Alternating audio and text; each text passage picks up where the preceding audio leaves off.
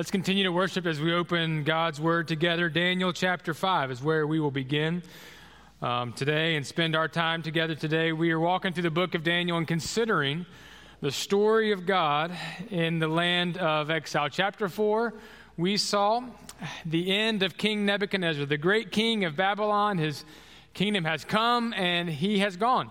His kingdom is still there. That's not true at the end of Daniel chapter 5. Daniel chapter 5, we see the end of the nation of Babylon. Some of the dreams that we talked about a few weeks ago come true in this chapter. We see the rise and fall of kings and of kingdoms. And remember, church, one of the major themes of this book is this: the kings and kingdoms of this world. They will come and they will go. They will rise and they will fall. But Jesus is king over them all. And what we have in Daniel chapter 5 is a beautiful illustration of kings and kingdoms coming and going, paving the way for the kingdom that will come that will never be shaken. And church, that kingdom is ours. It's the kingdom we belong to as citizens of heaven. And so Daniel chapter 5, we'll see and we'll consider that God executes justice for the honor of his name. As we begin to walk through this chapter, would you go with me to the Lord in prayer again? God, we come and we thank you for the truth of your word.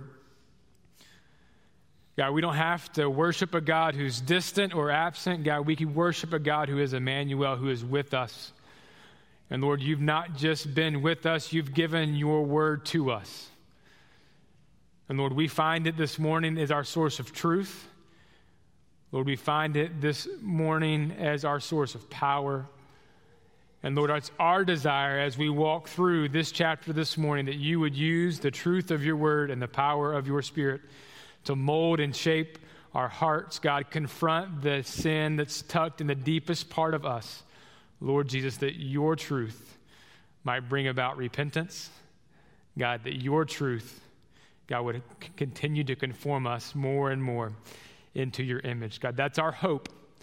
And Lord, only you can accomplish that. And so we ask, God, we plead in the name of Jesus. Amen. There are two themes that we ended chapter 4 with last week. And I know that was the Sunday after daylight savings time. So maybe a reminder would be helpful, right? You slept a couple times since then. Two major themes in chapter 4 at the end of Nebuchadnezzar's life that are helpful for us just to go back and underline today. One of those is found in verse 25. When Nebuchadnezzar had been humiliated right before his restoration, these words, all this happened until you know, speaking to Nebuchadnezzar, that the Most High rules the kingdom of men and gives it to whom he will. Yes, there may be kings, yes, there may be rulers here on earth, but the Most High rules and reigns over the kings and kingdoms of this world. The second theme worth going back and highlighting is found in Nebuchadnezzar's last recorded words in verse 37. And that is this: that those who walk in pride, God is able to humble. Take those themes and turn the page to chapter 5. And what we have in chapter 5 is we have a new king, same kingdom, at least for a minute. New king, his name is Belshazzar. Many believe, although he refers to Nebuchadnezzar as his father throughout chapter 5, many believe that it's actually either his grandson that he's speaking to. But either way, he is in the lineage of Nebuchadnezzar. The word father here is referring to his ancestors. So he has a clear understanding of who Nebuchadnezzar was, his rule, his reign in Babylon. And yet today, what we see is Belshazzar, although he was Nebuchadnezzar's grandson, perhaps, there was a huge disconnect in the hearts of these two kings. And what we see in chapter 5 is the fall of the great nation of Babylon. If we go back a few chapters, what we see in our text today is fulfillment of what we saw in chapter 2, verses 44 through 45. You remember the image, the head of gold that represents Babylon is no more at the end of chapter 5. What we see is God is taking steps to establish his everlasting kingdom that he promised that he would. And in many ways, just like Nebuchadnezzar, Belshazzar reminds us again of the danger of pride, but also the beauty of humility. And what we'll see in chapter 5 is Belshazzar's main issue was not ignorance of God's truth. He was very well aware And Daniel even confronts it on it. He was very well aware of what God had done in the life of Nebuchadnezzar. So he was not ignorant of truth, but he was arrogant towards truth. And for us, as we sit underneath the Word of God this morning, I think there's application here, that this indifference that Belshazzar had with the truth of God's Word should serve as a warning for us. Because as we have sung beautifully together in song today, the truth of God leads to, in our hearts and in our lives, humility and worship. That's what happens.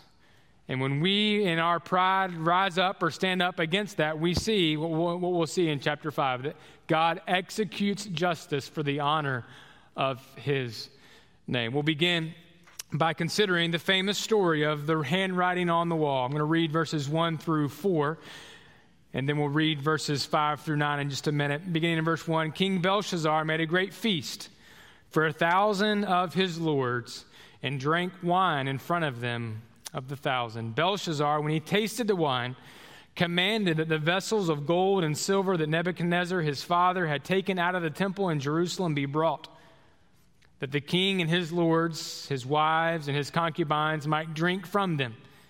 Then they brought in the gold vessels that had been taken out of the temple. You remember going all the way back to chapter 1, the house of God in Jerusalem, and the kings and his lords, his wives, and his concubines drank from them.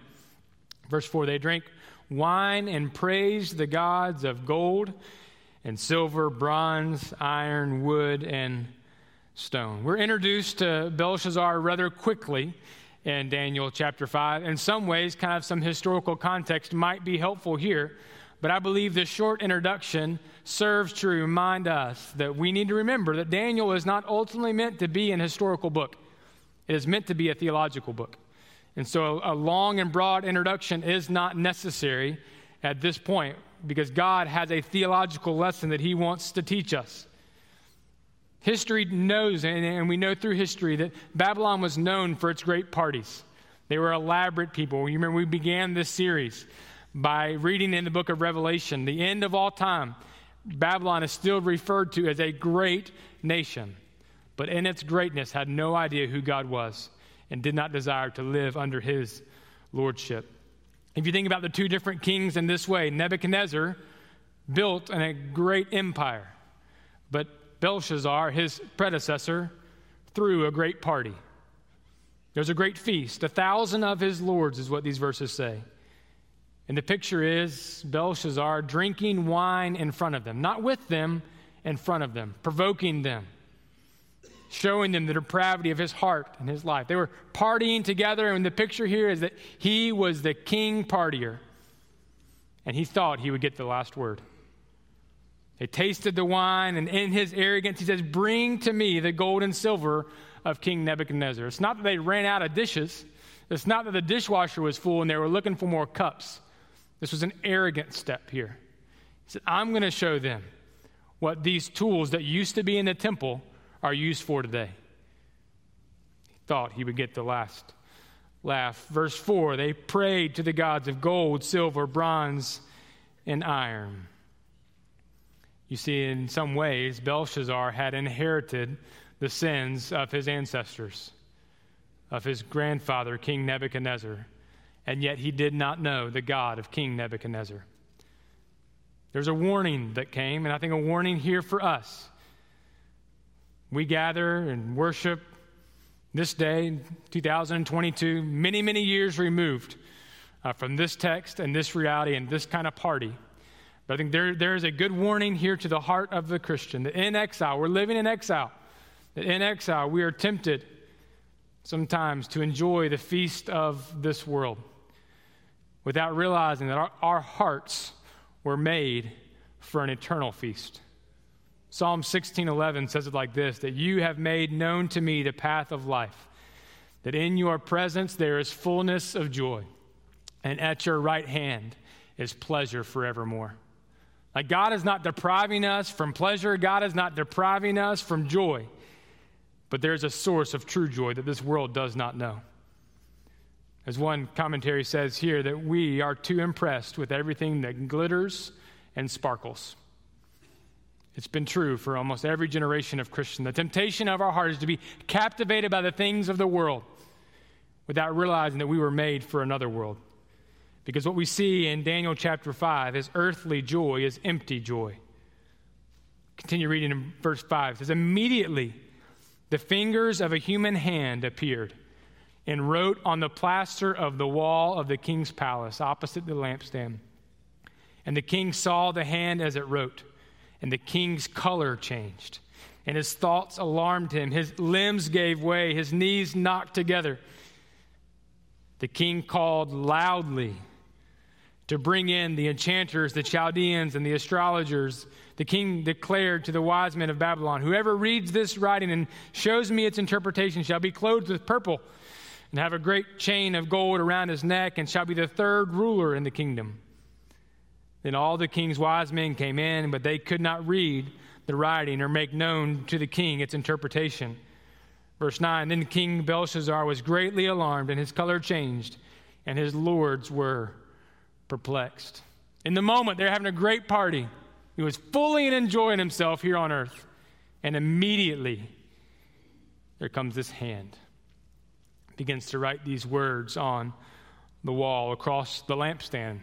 I don't know why across the lampstand is significant, but it is. Very clear picture on the wall, across from the picture, across from the lampstand. He begins to write. The king's color changed, thoughts alarmed him. Literally, his knees knocked together. The picture, he fainted, he passed out. And you know the drill. Just like Nebuchadnezzar, he calls all the wise men, hey, come help me. I'm in trouble. Come on, Chaldeans, come on, enchanters, come on, interpreters, see what you can do for me. They had nothing to offer him. They were perplexed. This is really where we get the modern expression of the handwriting on the wall. It has biblical roots used for 1,000 different things in culture and society today. But what we see is this act of God, this handwriting on the wall to those who are living in rebellion calls our hearts to tremble, calls our hearts to fear the unknown. But to those of us who are living in faith, the justice of God is not something that we are to be afraid of. Because the justice of God was satisfied. The wrath of God was satisfied on our behalf. Galatians chapter 6 says it like this. We read this last week. Do not be deceived. God is not mocked. You see, Belshazzar thought for a moment that he was having the party of his life. With the king's gold that used to be in the temple of the Lord, he thought he had mastered it. He thought he'd thrown the party of all parties. But do not be deceived. God is not mocked. The handwriting on the wall leads to this great warning that we see in verses 10 through 23. The warning first comes through the queen. In verse 10, the queen, because of the words of the king and his lords, came in to the banqueting hall, and the queen declared, O king, live forever. Let not your thoughts alarm you or your color change. Look at verse 11. There is a man in your kingdom in whom is the spirit of the holy gods. In the days of your father, light and understanding and wisdom, like the wisdom of the gods, were found in him. And King Nebuchadnezzar, your father the king, made him chief of the magicians, the enchanters, Chaldeans, and astrologers. Verse 12, because an excellent spirit, knowledge and understanding to interpret dreams, explain riddles, and solve problems were found in this Daniel, whom the king named Belteshazzar. Now let Daniel be called, and he will show you the interpretation. The queen steps in. We don't really know a whole lot about her identity. A lot of people guess. Perhaps it's Belshazzar's mother, King Nebuchadnezzar's daughter. We don't really know, but here's what we do know. She was not in the banqueting hall. She heard about the ruckus. She heard about the writing on the wall, and she steps into the banqueting hall and says, hey, O king, live forever.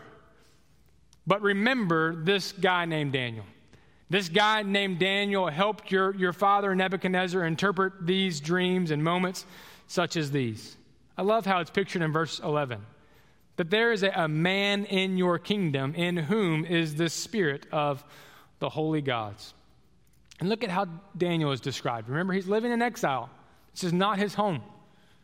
In him there is light, there's understanding, there's wisdom, there's an excellent spirit. There's knowledge to explain riddles and solve problems and help with these troubles of your heart.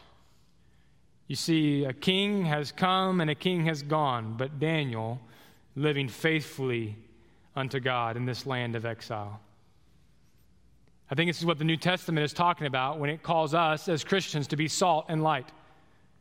And think a great hope for us in reading Daniel chapter 5 is that in us, that we may have this same reputation while we live in exile.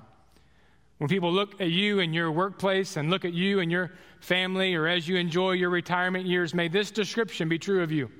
That as this lost world looks at you, that they look at you and they see a man or a woman of light and understanding, in whom the Spirit of the gods reside. The Most High God dwells, works in him and through him. And then the queen goes on in verse 11, Nebuchadnezzar, your father the king. The emphasis here is, hey, your predecessor, the one who occupied that throne before you occupy it, he trusted Daniel, and you should probably trust him too. And it ends in verse 11. Now let Daniel be called. The picture here is in the moment of crisis, the call is, hey, go find Daniel. I wonder how many people in our church, in our city, in your life, in their moments of crisis, how many of them think in their mind, hey, go call Luke. Hey, go call insert your name. Like, do we have this reputation in the midst of a chaotic world? Or when the world sees us, do they just see chaos too? You see, the picture here is in the middle of crisis, in the middle of confusion, that there was a man whose character and countenance resembled the living God. And for us, that's our call in exile. That our countenance, our character, who we are, resembles the Most High God who rules over kings and kingdoms. And Daniel steps in, verse 13, and Daniel was brought in before the king. And the king answered and said to him, you are that Daniel. Fascinating. You are that one of the exiles of Judah, whom the king, my father, brought from Judah. I have heard of you, and that the Spirit of God is in you, and that light and understanding and excellent wisdom are found in you. What a beautiful testimony. Now the wise men, the enchanters, have been brought in before me to read this writing and made known to me its interpretation, but they could not show the interpretation of the matter. But I have heard that you can give interpretations and solve problems. Now, if you can read this writing and make known to me this interpretation, you shall be clothed with purple and have a chain of gold around your neck, and shall be the third ruler in the kingdom. In walks Daniel, steps into crisis, and the king says, oh, you are that Daniel. You're the one that I've heard about. You're the one whose testimony goes before you. You're the one whose faith has literally impacted those that rule and reign over Babylon for generations. Think about that. His faithfulness to God not just had survived one king, multiple kings. Some believe Daniel's life in Babylon was about 70 years old. The picture here is that Daniel kind of had been relegated. He kind of been demoted after Nebuchadnezzar's rule and reign. It's fascinating. Correlation here today. Most people believe about this time Daniel had gone into retirement. He was about 60, between 60 and 65 years old. The picture, Nebuchadnezzar had rewarded him with a rich inheritance. He was living in the comforts of life, enjoying the retirement years, but God was not done with him. And we see in our hearts and lives, and we've said it all throughout this series, that as long as God gives you breath and gives your heart a beat, he has a purpose for you to fulfill. And so the picture here is Daniel walks out of retirement into crisis. Why? Because God called him. You are that Daniel. I think it's the picture in Paul in 1 Timothy 3, when he's talking about Christians, says that we are to be well spoken of by outsiders. See, people who knew Daniel knew the character of Daniel. People who know you, people in this city, your neighbors, your friends, your coworkers? Do they know your character in this way? That in moments of crisis, you are that one that they want to walk into that room. To be that Daniel. May this be our testimony in exile. May we be the ones, as those that have the living hope of Jesus Christ our Lord, that when we walk into the room of crisis in our life and in our culture, that the lost world breathes a deep breath of fresh air and, oh, he's here. May we have that testimony. In election season, when gas prices are high, when there's a war in Europe, may when we walk into the room, may we bring the character and countenance of our living God who lives within us. And may the world around us just breathe a breath of fresh air. Oh, he's here. The promise here is, Belshazzar says, if you do this for me, then I'll give you this purple clothing and put this gold chain around your neck, and you'll be the third ruler in the kingdom. I did a lot of research about this purple clothing just to confirm it's not the ECU purple.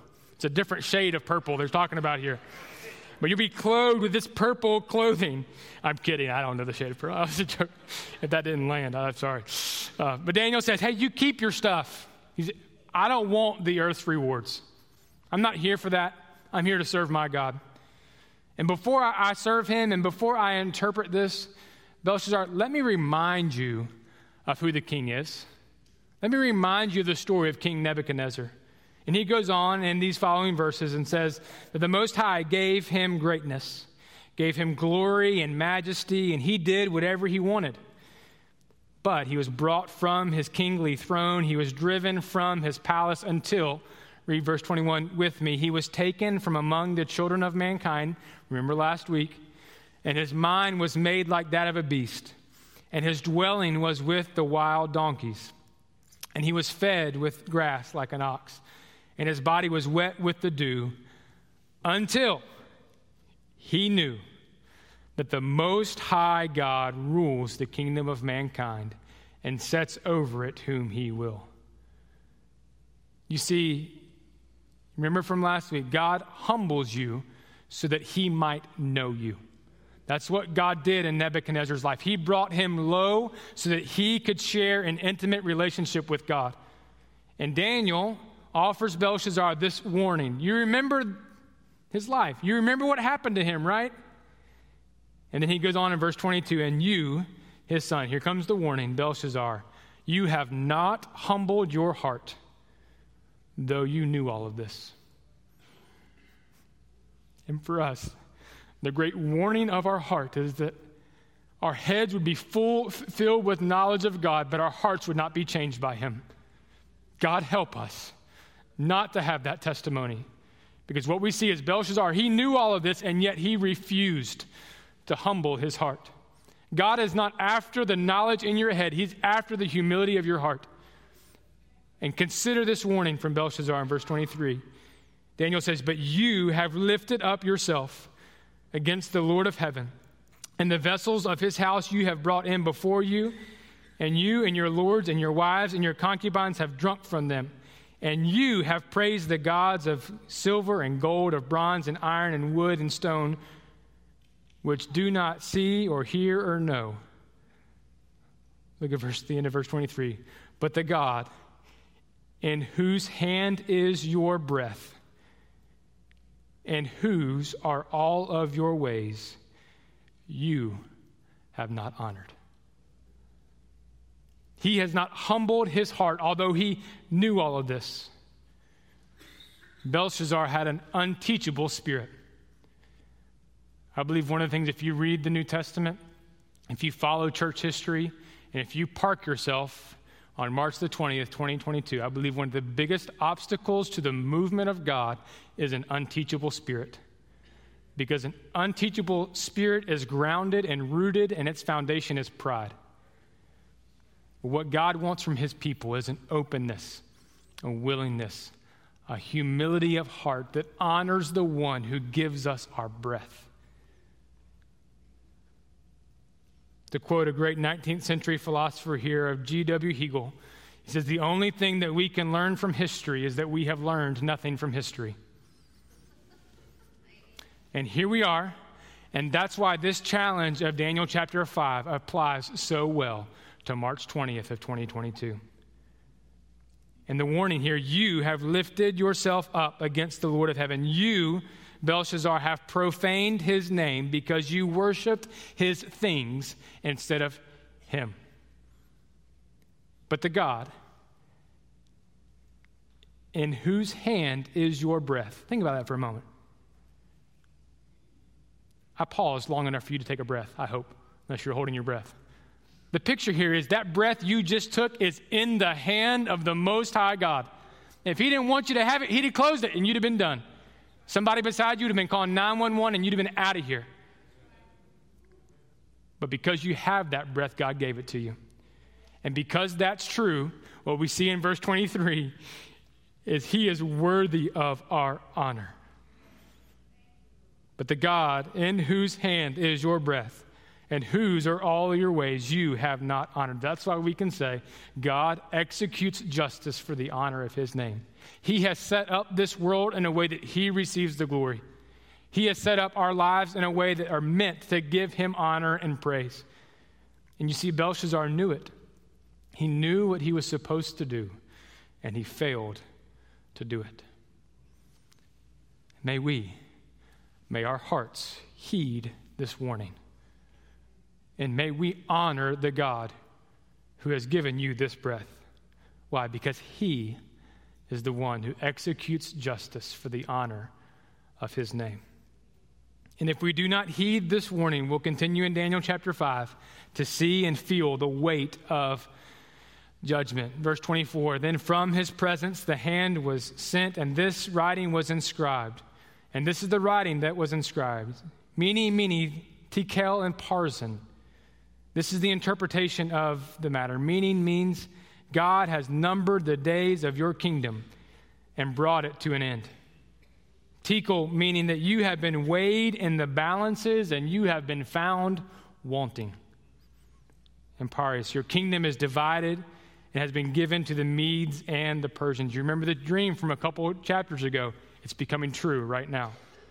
And then Belshazzar gave the command, and Daniel was clothed with purple, not the ECU purple, a chain of gold, and was put around his neck, and a proclamation was made about him that he should be the third ruler in the kingdom. Verse 30, that very night, Belshazzar, the Chaldean king, was killed.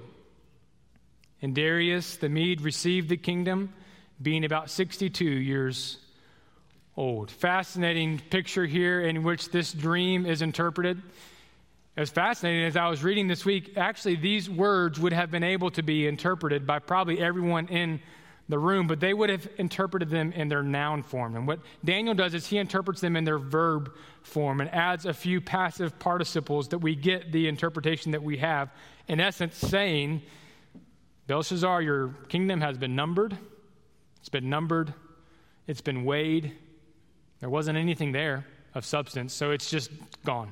It's divided from you. The God has numbered the days of your kingdom and brought it to an end. I think this next one is probably the most humbling to me. Like, you have been weighed in the balances and you have been found wanting. Like, the God put you on his sovereign scale and it didn't register a thing. No weight within you or in your work or within this kingdom. And because that's true, your kingdom will be divided among the Medes and the Persians. And the challenge here is that very night, Belshazzar died at the hands of the king, the new king who would come. That brings us to a question. Chapter 4, we see that Belshazzar was given 12 months to repent before his humiliation and ultimate restoration. And yet Belshazzar was given a few minutes.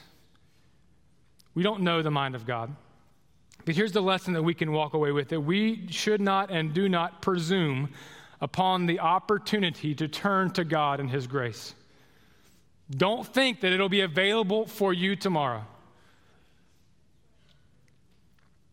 I don't want to just make an application to young people in the room, but I remember as a teenager the temptation of my heart was, I'll get my heart right whenever I go to college. I'll get right with God. I know all the right things, but I'm going to truly surrender to him just in a few years. I just want to have a little bit of fun right now. And you see how much like Belshazzar that is. And in that way of thinking, we are presuming upon the grace of God. Or maybe you think, well, maybe let me just get through my career and earn a certain amount of money, and then I'll live in full surrender to God in retirement when I just don't have as many things to do as I do right now. That way of thinking, you might as well start calling us Belshazzars. Presuming upon the grace of God. History tells us that Babylon fell in an overnight invasion by the Medes and the Persians. The picture is by historians that literally they were having this party, and outside the city walls, the Medes and the Persians were planning their attack. You see the futility of that? But the application for us is this, that one night will be your last night. And we don't know when. But when that night comes, to steal the words of the theologian here, C.T. Studd, only one life, and it will soon be past. And only what is done for Christ will last. You see, on that last night, we will not have the worries and concerns that we have right now. But that one night will come. And to borrow the words of the psalmist, may our lesson as we read Daniel chapter 5 this morning be this. Lord, teach us to number our days. One pastor this week in studying for this said this, no one gets injustice from God. You either get justice or mercy. You get justice in hell or mercy in heaven. There is no injustice. Bad people get a bad result in hell, or bad people get a good result in heaven. There is no category as a good person getting a bad result. And he ends that quote was, well, once there was. And the reminder is this, is looking to Jesus in this moment, that apart from Christ, we stand condemned, that we stand worthy of the wrath of God. But the prophet Jeremiah, foreseeing the sacrifice of Christ on the cross for us, prophesies about the one that would come and drink the cup of our wrath. And this one is Jesus, the one who came to bear the weight of our judgment so that God could be perfectly just and perfectly gracious at the exact same time. And that is only possible because of the sacrifice of Christ on the cross for us. To borrow the words of the great hymn writer, bearing shame and scoffing in my place, condemned he stood. He sealed my pardon with his blood. That is our Savior. Hallelujah, what a Savior. You see, had it not been for that Savior who stood in your place, we with the best motives and the best intentions would have ended up like Belshazzar, enjoying the party of this life with no one to turn to. But praise be to God that there is a God who rules the kings and kingdoms of this world, who is able to bring humility to those who walk in pride. And so for us, the warning today is this: do not delay. Tonight could be your last night. And listen, I'm not one of those hellfire and brimstone preachers, but I promise you, one day you will breathe your last breath. And in that moment, you will be faced with this God who you turn to as Lord and Savior of your life for forever, or you will face an eternity without him. That's the truth. So teach us to number our days. The justice of God numbers our days. It weighs our worth. It executes his purpose. But because we are justified in Christ, our days are numbered for all eternity. That our worth is forever found in Jesus Christ, our Lord. And in faith, we can live into his eternal purposes. So what can we learn today from Daniel chapter 5? I think a few things. One, we could see the writing on the wall. You see, our hearts were made for a real feast with a real forever king. And the temptation of this world is for us to be captivated by all that glitters and sparkles. You see, we are made for something so much more. So may we see today what our hearts were truly made for. And secondly, for us, may we listen to the warning of our heart. May we walk away in light of God's word in Daniel chapter 5, numbering our days, not in fear, but in faith. Because whenever my last breath does come, I know exactly where I'm going to be. And may I live that way. May I live with that hope. And the third thing that we can learn, be reminded of, is to turn to Jesus. Like, he is the one who carries our judgment for us. He is the one who bears the wrath of God on our behalf. And he is the one who rules over kings of this world and kingdoms of this world. And yet his kingdom will never be shaken. And that is our Savior this morning. And so for us, when we see and hear that God executes justice for the honor of his name, we can believe that, and at the same time, we can thank God for giving us his Son so that God could be perfectly just and perfectly gracious at the same time, and we could receive the gift of salvation. Would you pray with me? Lord Jesus, teach us to number our days. Father, help us to see the writing of the wall of the pride of our lives. And God, help that to drive us to you in prayerful repentance and obedience. Lord, we count it a privilege to know you, to love you, to serve you, and to follow you. And Lord, should there be one here who's playing games with their life, Lord, I pray that your Spirit would convict their hearts in this moment. And God, that they would give their lives to the one who gives us joy forevermore. A joy that our hearts were made for. A joy that our hearts long for, that is not found in the feast and banquets of this world, but was made for our eternal home in heaven with you. So, Lord Jesus, as we respond this morning, may your truth stir our hearts to obedience. We pray in Jesus' name. Amen.